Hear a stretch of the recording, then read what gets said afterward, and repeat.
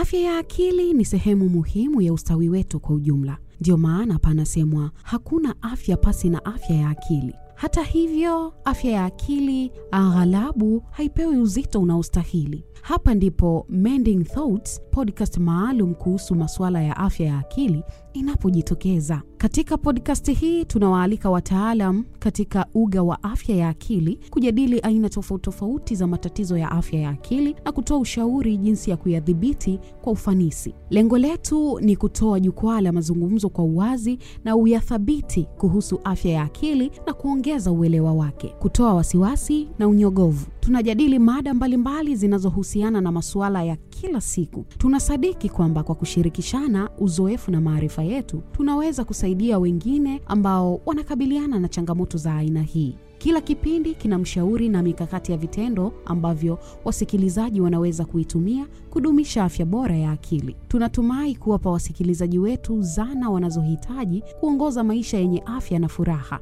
Iwe wewe ni mtu ambaye umekabiliana na changamoto ya afya ya akili hapo awali au tu una nia ya kujifunza zaidi kuhusu mada hii muhimu, tunakuomba uwe nasi katika Mending Thoughts. Hebu tuanze mazungumzo na kufanya kazi kwa pamoja kuvunja unyanyapaa kuhusu afya ya akili. Vunja ukimya, tuzungumzie afya ya akili.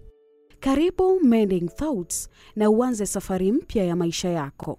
Karibuni tena kwenye kipindi chetu hiki kupitia podcast hizi za Mending Thoughts, ambako tunajadili masuala mbalimbali ya afya ya akili na magonjwa mbalimbali ya akili na namna gani ambayo tunaweza tukadhibiti au tukajijengea uwezo dhidi ya magonjwa haya ya akili. Mimi naitwa Saldin Kimangale, ni clinical psychologist au msaikolojia tiba ambaye nipo Dar es Salaam, na wakati mwingine napatikana katika mikoa ya Tanga na Zanzibar pale ambapo kunakuwa na haja ya kufanya hivyo. Lakini kwa Dar es Salaam napatikana eneo la Upanga. Kwa nyakati tofauti hizi ambazo zimepita, katika Jumamosi 2-3 ambazo zimepita kwa nyuma, tumejadili kuhusiana na ukatili dhidi ya watoto na namna ambavyo unaathiri afya ya akili. Tumejadili pia kitu ambacho tumekiita ni mfungamano wa kihisia au mshikamano wa kihisia baina ya mtoto na mzazi na namna ambavyo unaathiri afya ya akili au attachment. Lakini pia tukazungumza suala la mzazi aliyejeruhiwa, vile anavyokuwa mzazi anayejeruhi na namna ambavyo yeye anaweza kusababisha mtoto wake kupata changamoto za afya ya akili au hata kupata magonjwa ya akili. So kwa leo hii tunakusudia kujadili hili somo jipya kabisa, namna gani ya kumjenga mtoto wako apate hizi rasilimali za ndani. Namna gani ya kujenga hizi rasilimali za ndani kwa mtoto wako. Pengine kabla sijaanza hayo kwenye mada ya leo, nitoe baadhi ya statistics na baadhi ya taarifu au tunasema definitions, kwa sababu bado hili jambo linaonekana kwamba kuna baadhi ya watu ambao wanatolea ufafanuzi ambao sio sahihi kuhusiana na terminology au maneno ambayo tunayatumia kwenye afya na magonjwa ya akili. Kwanza tunaposema afya ya akili, tunazungumza suala la ustawi wa mtu katika kupanga, kuamua, kutekeleza mipango yake mbalimbali, lakini pia kuwa productive, kuwa anaweza akazalisha na pia akawa na uwezo wa kukabiliana na msongo wa mawazo wa kawaida. Kwa maana tunazungumza normal stress, daily stresses, msongo wa mawazo wa kawaida. Hapo tunasema huyu mtu ana afya nzuri ya akili. Na afya ya akili tunasema pia ni spectrum. Inaweza ikatoka kuwa afya duni ya akili ikaenda mpaka kuwa na afya bora ya akili. Lakini solon kwamba tunazungumza afya ya akili, ina maana hatujazungumza ugonjwa wa akili. Tunazungumza afya ya akili. Mtu anaweza kuwa na afya ya akili 10%. Mtu anaweza kuwa na afya ya akili 20%. Mtu anaweza kuwa na afya ya akili 99%. Wakati wote huu tunazungumza afya ya akili. Tunapozungumza ugonjwa wa akili, tunazungumza hali ambayo inapompata mtu basi inakuwa imeingilia utendaji kazi wake. Kwa hivyo anakuwa anatenda isivyo kawaida au anakuwa hayuko productive. hapa tunasema apate ugonjwa wa akili. Na ili tuseme kwamba apate ugonjwa wa akili, lazima awe amefanyiwa utambuzi, kwa maana amefanyiwa assessment and diagnosis na mtaalamu wa afya na magonjwa ya akili. Specifically tunazungumzia either psychiatrist, kwa maana daktari bingwa wa afya na magonjwa ya akili, au clinical psychologist, kwa maana msaikolojia tiba, au mental health nurses, kuna wale wauguzi waliobobea kwenye eneo la afya na magonjwa ya akili, au walau kiwango cha chini au amefanya utambuzi na counseling psychologist, kwa maana mshauri mnasihi ambaye ni mwanasaikolojia. Na katika utambuzi maana yake tunatizama vigezo vio vimetimia katika dalili za mtu ambazo amezionyesha na wakati ambao dalili hizo zimedumu. Hapo ndio tunaweza kusema kwamba huyu mtu amepata ugonjwa fulani wa akili kwa kutumia vigezo. Baina ya ugonjwa wa akili na afya ya akili huwa kunakuwa na changamoto za afya ya akili. Changamoto za afya ya akili ni hali yoyote ambayo mtu inampitikia baada ya kuwa yuko exposed kwenye kitu fulani ambacho ni stressful. Kwa mfano, mtu anaweza akawa amepoteza kiasi kubwa cha pesa, mtu anaweza akawa amedondosha simu yake, mtu anaweza akawa ameibiwa, mtu anaweza akawa mtoto wake anaugua au yeye mwenyewe anaugua. Kwa hili likaingilia utendaji kazi wake, lakini sio katika kiwango cha mtu kushindwa kufanya mambo yake mengine. Hapa tunasema akili yake imepata changamoto au amekuwa challenged. Kwa muda fulani utamuona mtu amekuwa challenged. Anaweza kawa ana hasira za hapa na pale, lakini sio hasira ambazo zimeingilia utendaji kazi wake. Hapa tunasema huyu mtu amepata changamoto ya afya ya akili. Huwezi ukasema ugonjwa wa afya ya akili, au ukasema matatizo ya akili, au matibabu ya afya ya akili. Hakuna matibabu ya afya ya akili. Tuna matibabu ya magonjwa ya akili au matibabu ya ugonjwa wa akili. Umeona? Nimetamani kuyaweka haya kwa sababu ni mwezi wa kucreate awareness kwenye eneo la afya ya akili. Lakini kwa sababu waandishi wa habari wanaandika na watu wanazungumza, kwa kweli huwa wanatumia maneno ambayo hayako sahihi. Ndio maana nimetamani kwanza niyaweke hayo sawa sawa. Na wakati nataja afya ya akili, neno la mwisho ambalo nimemaliza nalo ni utendaji kazi wa mtu. Kwa maana mtu akiwa ni productive, lakini pia nikataja neno mtu awe na uwezo wa kukabili msongo wa mawazo wa kawaida. Akiwa na uwezo wa kukabili msongo wa mawazo wa kawaida, then hapa tunasema ana afya nzuri ya akili. Sasa tukitoka hapo kwenye msongo wa mawazo wa kawaida, kwa maana tunazungumza msongo wa mawazo, ili mtu aweze kukabili msongo wa mawazo wa kawaida, lazima awe na rasilimali zilizo bora za ndani. Ndio maana akasema how to build these inner resources, namna gani tunaweza kuzijenga hizi rasilimali za ndani. Rasilimali za ndani maana yake ni nini? Hizi ni zile sifa au zana ambazo tunazo, tumejengewa tangu tunapozaliwa na wazazi wetu au na wale ambao walikuwa wakitulea toka tupo watoto. Sometimes zinajengwa hali ya kuwa hatujui kwamba tunajengewa au hatujui kwamba zinajijenga, na wakati mwingine hata wale ambao wanatujenga pia hawajui kama wanatujenga juu ya hizi rasilimali. Sasa tunapozungumza kwenye vipindi kama hivi, mtu ndio inambainikia kwamba kumbe kwa tendo hili nilikuwa ninamjengea mwanangu kitu hiki, au kwa tendo hiki nilikuwa nabomoa kwa mwanangu kitu hiki. Na sisi wengine kama ni wazazi au wazazi watarajiwa, tukiwa tunafahamu jambo hili, linaturahisishia sana kujua kwamba nini nifanye au nini nisifanye kwa ajili ya mtoto wangu, au kwa ajili ya kujenga hizi resources, hizi inner resources kwa mtoto wangu. Inner resources ni rasilimali za ndani, kwa maana hiki ni kitu ambacho mtu anacho ndani yake. Mtu anacho ndani yake.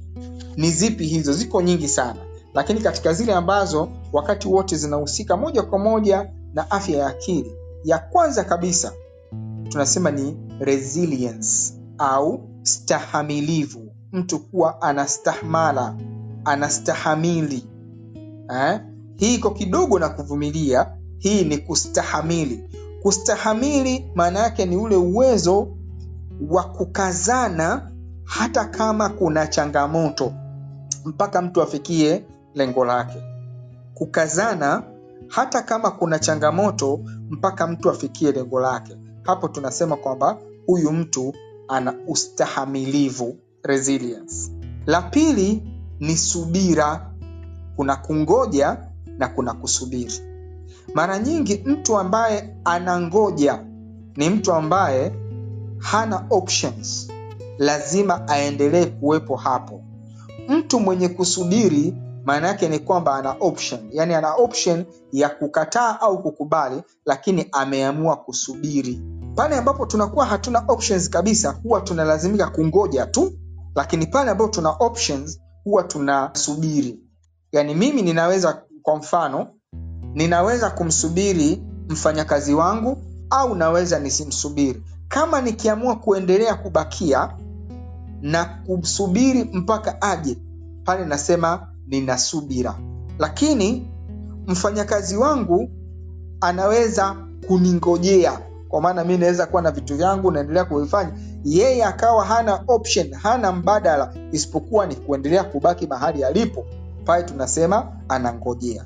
Sasa kwa sababu kungojea hakuna option kwamba mtu ataendelea kufanya hivyo hata kama hapendi, ndio maana hatukuingizi kwenye rasilimali za ndani. Badala yake tunazungumzia mtu kuwa na subira. Kwa maana mtu atakabiliwa na changamoto fulani, ataamua kusubiri. Mtu atatakiwa kufanya kitu fulani asichokipenda, lakini atatakiwa kusubiri. Zile subira mara nyingi huwa zinaleta matokeo mazuri. Na ndio maana hata kwenye Waswahili wanasema subira kuvuta heri, sio kungoja. Watu kwenye kungoja watu wanasema kungoja ngoja yaumiza matumbo, it's negative. Lakini subira inavuta heri. Sasa watu wengi wanashindwa na subira. Mtu anaweza akawa yupo kwenye subira lakini hawezi kudumu kwenye subira. Rasilimali ya tatu ni mtu kuwa persistent kwenye kitu chake. Mtu kuwa persistent kwa maana kudumu kwenye kufanya jambo fulani. Una jambo lako zuri, una jambo lako ambalo unataka lifanikiwe, unatakiwa udumu kwenye ile track yako, uende nayo mpaka uone mwisho wake. Hii ni rasilimali ambayo watu wanayo, lakini tunatofautiana kutoka mtu mmoja na mtu mwingine. Mtu mwingine anaweza akadumu, bwana mimi nimechoka. Hapo maana yake mtu amedumu kwa muda fulani, mtu amechoka. Lakini kuna mtu mwingine anadumu anakuwepo kwa muda mrefu sana. Hapa tunasema mtu yuko persistent kwenye jambo lake. Rasilimali ya 4 ni perseverance, kuvumilia. Kwamba hata wakati ambako kuna hardships, mtu anavumilia. So long kwamba anajua lengo langu ni hili, anavumilia. Mtu mwenye uvumilivu. Waswahili wanasema uvumilivu hula mbivu, au mvumilivu hula mbivu. Kuvumilia maana yake ni kwamba ni kuendelea kubakia kwenye jambo lako hata kama kuna kila sababu ya kufanya ukate tamaa, lakini wewe hukati tamaa, unaendelea kuvumilia. Hii ni rasilimali bora sana ambayo inatuepusha na hizi changamoto nyingine, au zina uwezo wa kutufanya sisi tuweze kukabiliana na changamoto zozote katika maisha yetu. Rasilimali ya 5 ni ujasiri, au tunasema courage, ujasiri wa kuvikabili vitu, wa kukabili hali mbalimbali. Rasilimali ya 6 ni kujiamini, confidence, kujiamini. Hivi katika vitu ambavyo tunakiwa tuwajengee watoto wetu, kujiamini. Kujiamini maana yake ni kwamba kuwa na uhakika wa hiki unachokifanya, na ukakifanya kwa sababu unakijua, kwa sababu unakiweza. Rasilimali ya 7 ni stadi za mawasiliano, kumjengea mtoto uwezo wa kuwasiliana vizuri. Tutaangalia namna gani ya kujenga haya yote kwa pamoja. Uwezo wa kuwasiliana vizuri. Kulalamika sio kuwasiliana, kulaumu sio kuwasiliana, kujidogosha sio kuwasiliana, kuwa king'ang'anizi sio kuwasiliana. Kuna watu ambao hawawezi communicate, yani akitaka kusema na wewe anajilalamisha, anakulaumu, anakusimanga, anakunag na vitu vya namna hiyo. Ni kwa sababu hawa watu hawana stadi nzuri za mawasiliano. Na mtu anapokuwa na stadi nzuri za mawasiliano, maana yake ni kwamba hata kama anakabiliana na changamoto fulani, zile hisia zake haziwezi kuoverlap, haiwezi kupindukia zile stadi zake za mawasiliano. Bado atabaki ana uwezo wa kuwasilisha jambo lake kwa namna nzuri na akaeleweka na akapatiwa ufumbuzi. Rasilimali ya 8 ni stadi za kutatua matatizo. Hizi ni katika vitu ambavyo inatakiwa tuwape watoto wetu. Stadi za kutatua matatizo mbalimbali. Na hii ni kwa sababu katika maisha yetu hatuishi kuwasiliana, katika maisha yetu hatuishi na matatizo. Matatizo yapo, changamoto zipo. Kwa hivyo, ili tuweze kuzikabili hizi changamoto na matatizo yetu mbalimbali, tunapaswa kuwa na stadi sahihi za kutatua matatizo. Kwa mfano, kuna watu ambao mtu anachukua hatua ya kujidhuru yeye mwenyewe au ya kumdhuru mtu mwingine, bali wako ambao wanachukua mpaka hatua ya kusitisha uhai wao. Ina maana huyu mtu stadi zake za kutatua matatizo haziko vizuri. Haya mambo 8 haya au hivi vitu 8 ndio tunavyoviita kwamba ni rasilimali za ndani ambazo mtoto anatakiwa ajenge nazo. Sasa basi, kama tutaamua kujikagua sisi wenyewe, utakuja kugundua kwamba kila mmoja katika sisi kwa kiwango fulani ni mstahamilivu, kwa kiwango fulani ni mwenye subira, kwa kiwango fulani yuko persistent, anadumu kwenye mambo yake, kwa kiwango fulani ana uwezo wa kuvumilia, kwa kiwango fulani ni jasiri, kwa kiwango fulani anajiamini, kwa kiwango fulani anazo stadi nzuri za mawasiliano, na kwa kiwango fulani ana stadi nzuri za kutatua matatizo. Lakini utakuta huyu mmoja kiwango chake ni 1 kati ya 10, mwingine ni 8 kati ya 10, mwingine ni 7 kati ya 10, mwingine ni 9 kati ya 10. Kwa hiyo watu hawa wanapokumbana na changamoto mbalimbali katika maisha yao, changamoto ambayo inamhitajia kuwa na subira, mtu mwenye subira 9 ya 10 na mtu mwenye subira 5 ya 10 na mtu mwenye subira 1 ya 10, wote hawa watakuwa na matokeo tofauti.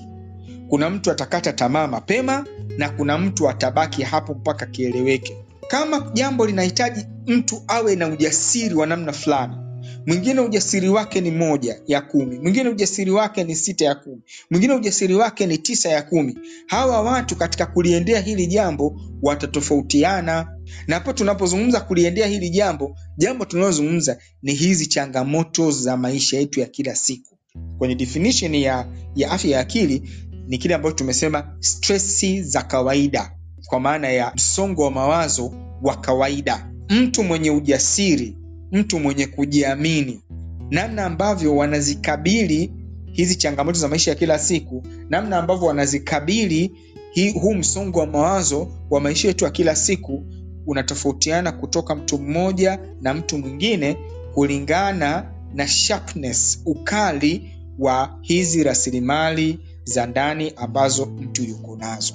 Kitu moja kikubwa, hakuna mtu ana uwezo wa kukunyang'anya rasilimali zako za ndani. Subira utabaki kuwa nayo ni ya kwako, ustahimilivu ni wa kwako. Kisomo la leo hili zuri sana, hasa kwa wazazi na wazazi watarajiwa. Lakini kuna vitu vingine huaga naamini kwamba mtu anazaliwa navyo, lakini hapa kama ulivyosema kwamba ni vitu ambavyo vinajengwa. Mfano kama kwenye swala la stadi za mawasiliano, hii ambayo umeitoa kwamba ni rasilimali namba 7, kwamba ni stadi za mawasiliano, na ukosema kwamba kulalamika, kujidogosha sio namna sahihi ya mawasiliano. Sasa imeniacha mimi kidogo na maswali kwamba ni kwa namna gani ambayo unamjenga mwanao kwa kumjengea stadi fulani za mawasiliano, kwa sababu kwa lifestyle ambayo tunaishi sasa hivi kidunia, au kwa mazingira ya jamii zetu za Kiafrika au Kitanzania kwa ujumla wake, jukumu la malezi kwa mapana yake wameachiwa madada wa kazi au wasaidizi wa kazi za nyumbani, kwa kinachosemekana kwamba wazazi wanahangaika kutafuta maisha, kutafuta pesa ili kuweza kuhudumia watoto wao. Sasa hizi stadi za mawasiliano mimi naamini zinajengwa kwa wewe unavyo-communicate na mtoto wako.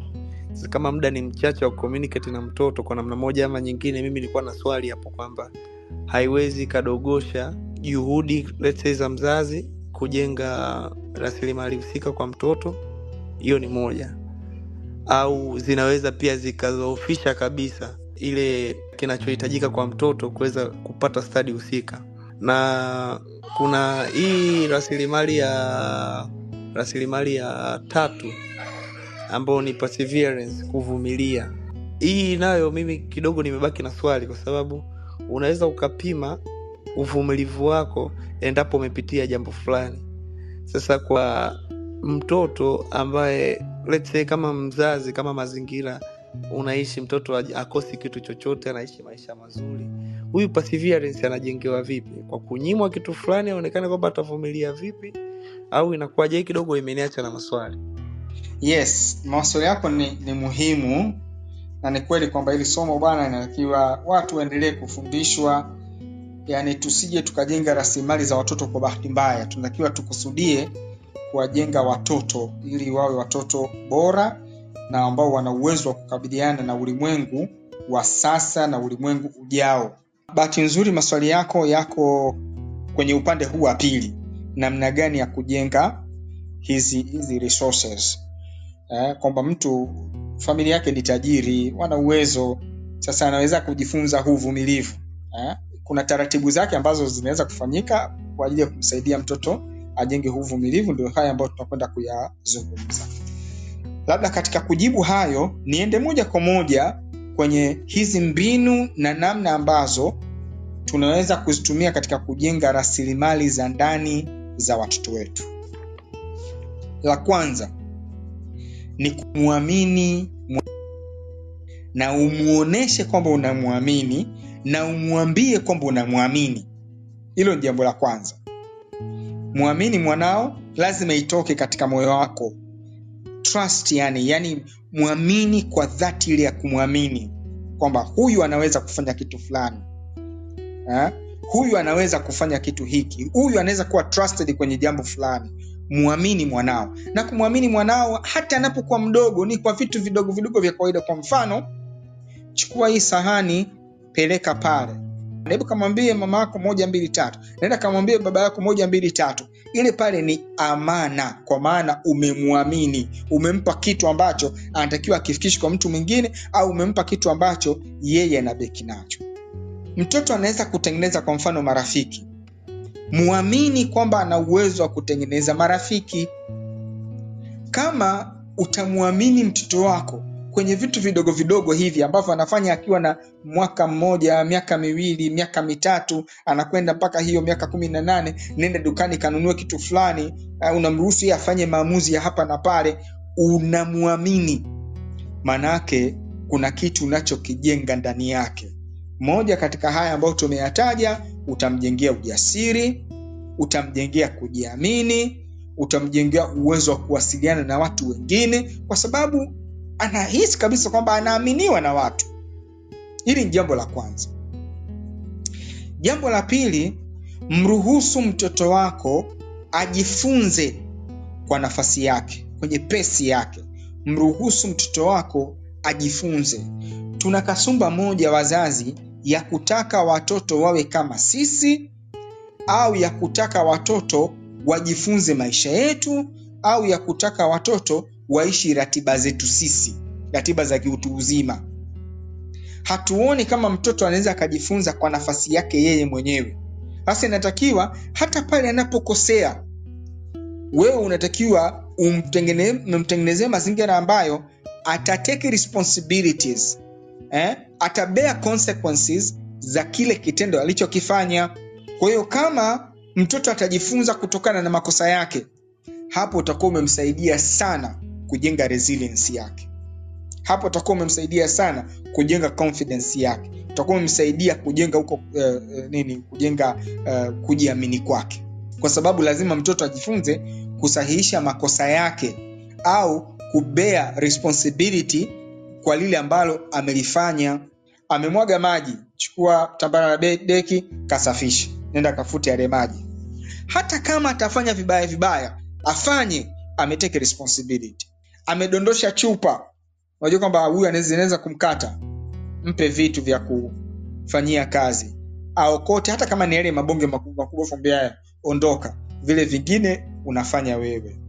Lakini ikiwa amedondosha ondoka hapo, utaumia hapo, unamvunja kumtengeneza. Jambo la 3, usimlinganishe mtoto wako na mtu yoyote yule, bali mlinganishe na yeye mwenyewe. Jana ya mtoto isiwe sawasawa na leo yake.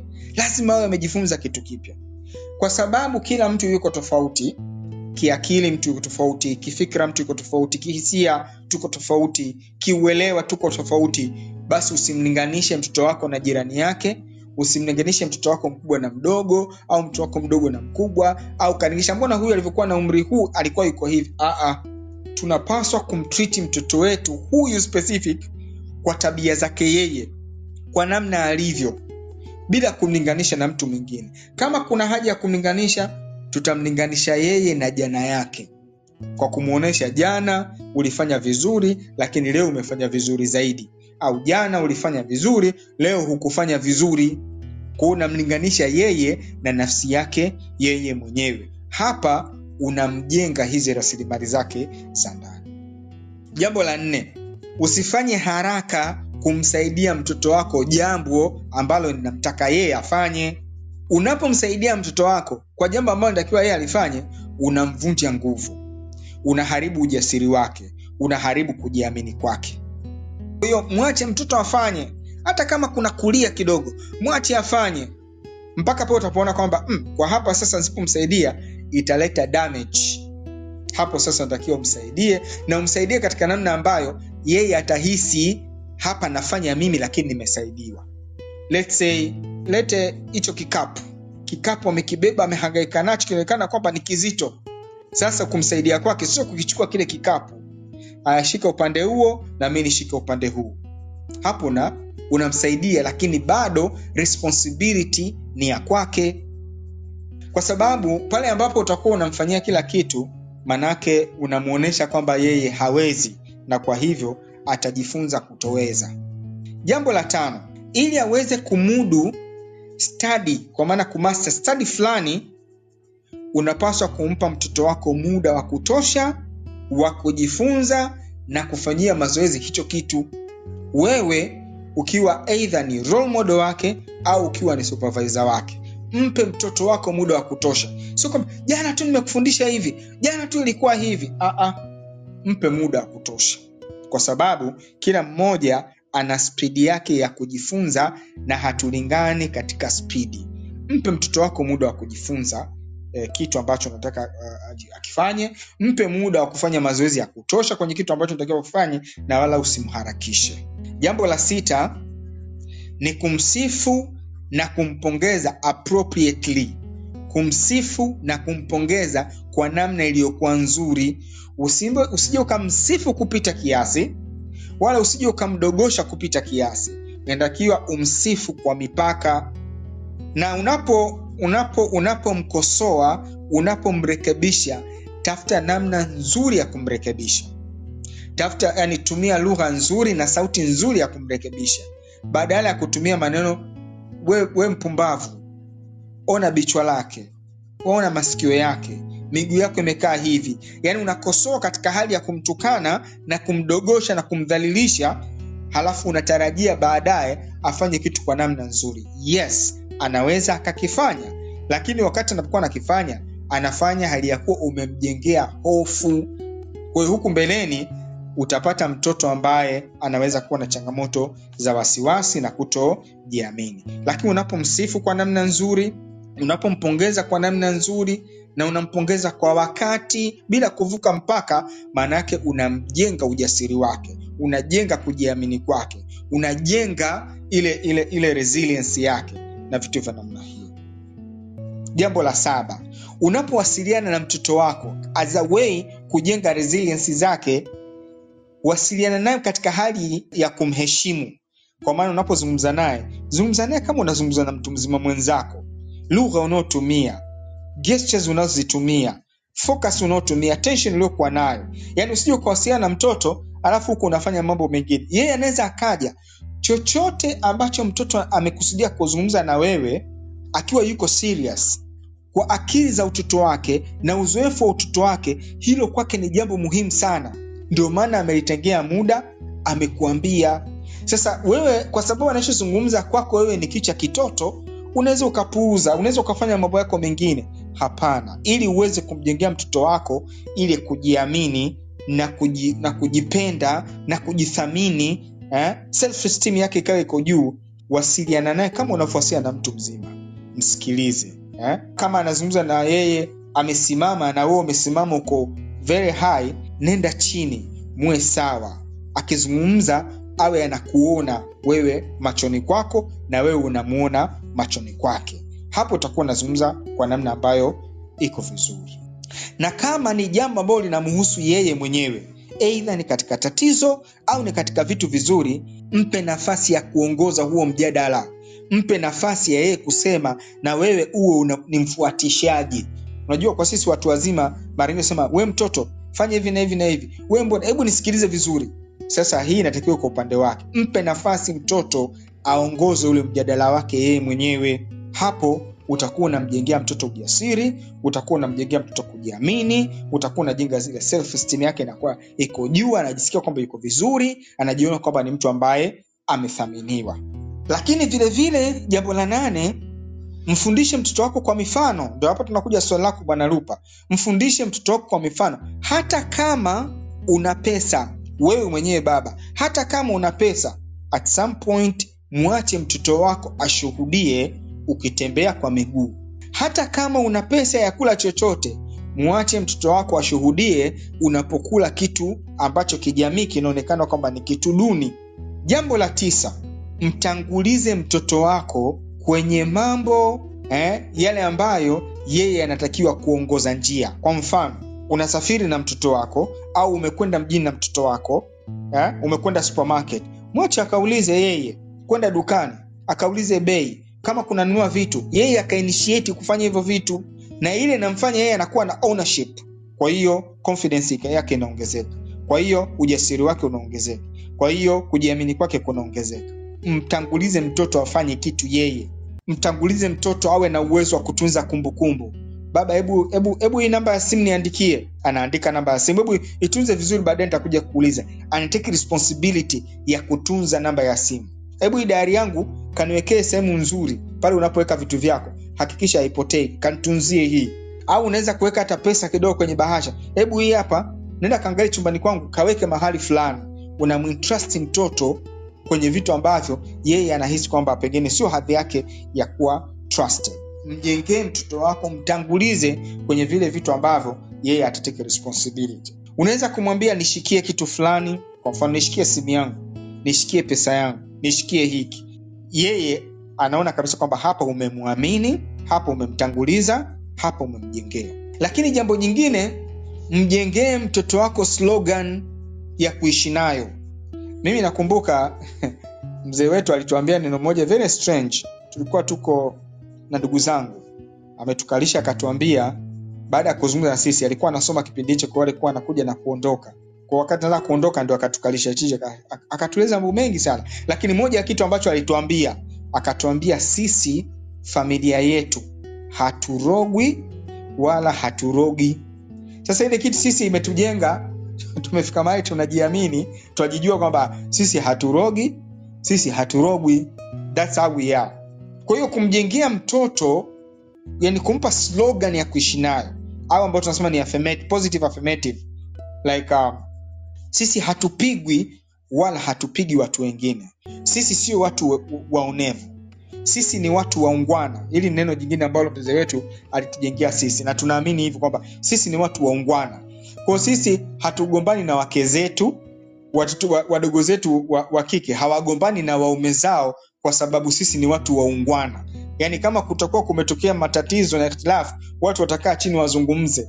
Na hata ikitokea kwamba let's say watu wameachana, basi wanatakiwa waachane katika hiyo hali ya uungwana, kwa sababu mzee wetu sisi alitupandikiza hili wazo kwamba sisi ni watu waungwana.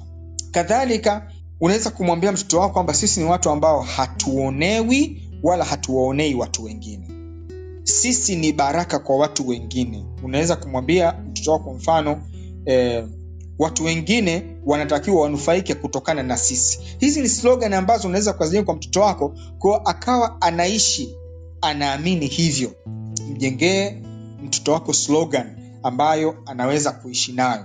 Lakini jambo la 11 katika kumjengea hizi resilience, kuna maeneo ambayo unaweza kumtoa mtoto wako ukaenda naye na ukataka adumu kwenye kufanya. Kwa mfano, tutakwenda labda milima ya Usambara au tutakwenda milima ya Uluguru.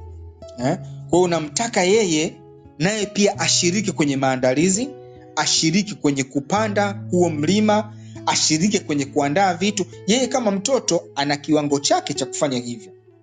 Sasa unapomfanya avuke kidogo kwenye kiwango chake, maana yake unamjengea resilience, unamjengea kustahamili kufanya vitu, unamjengea kustahamili kwenda kwenye kitu fulani. Hilo ni katika jambo la 11. Kwa maana andaa mazingira ambayo utamhusisha mtoto wako kwenye vile vitu ambavyo vinahitaji yeye aweze kustahamili, aweze kuwa mvumilivu. Kwa mfano kama kupanda milima, kusafisha miji, matakataka. Hata kama kutakuwepo na mtu wa kufanya hivi, lakini unasema no, hili hapo utafanya wewe mpaka utamaliza. Vile kustahamili kudumu na hilo jambo lake. Lakini katika hilo pia huwa linatanguliwa na malengo. Kwamba lengo ni nini? Mtu hawezi tu kuwa mstahamilivu kwenye kitu ambacho hajui lengo lake ni nini, lakini akiwa anajua lengo, maana yake ni kwamba anaweza kuwa mstahamilivu, anaweza kuwa mvumilivu, anaweza kuwa na subira mwanzo wa jambo mpaka mwisho wake.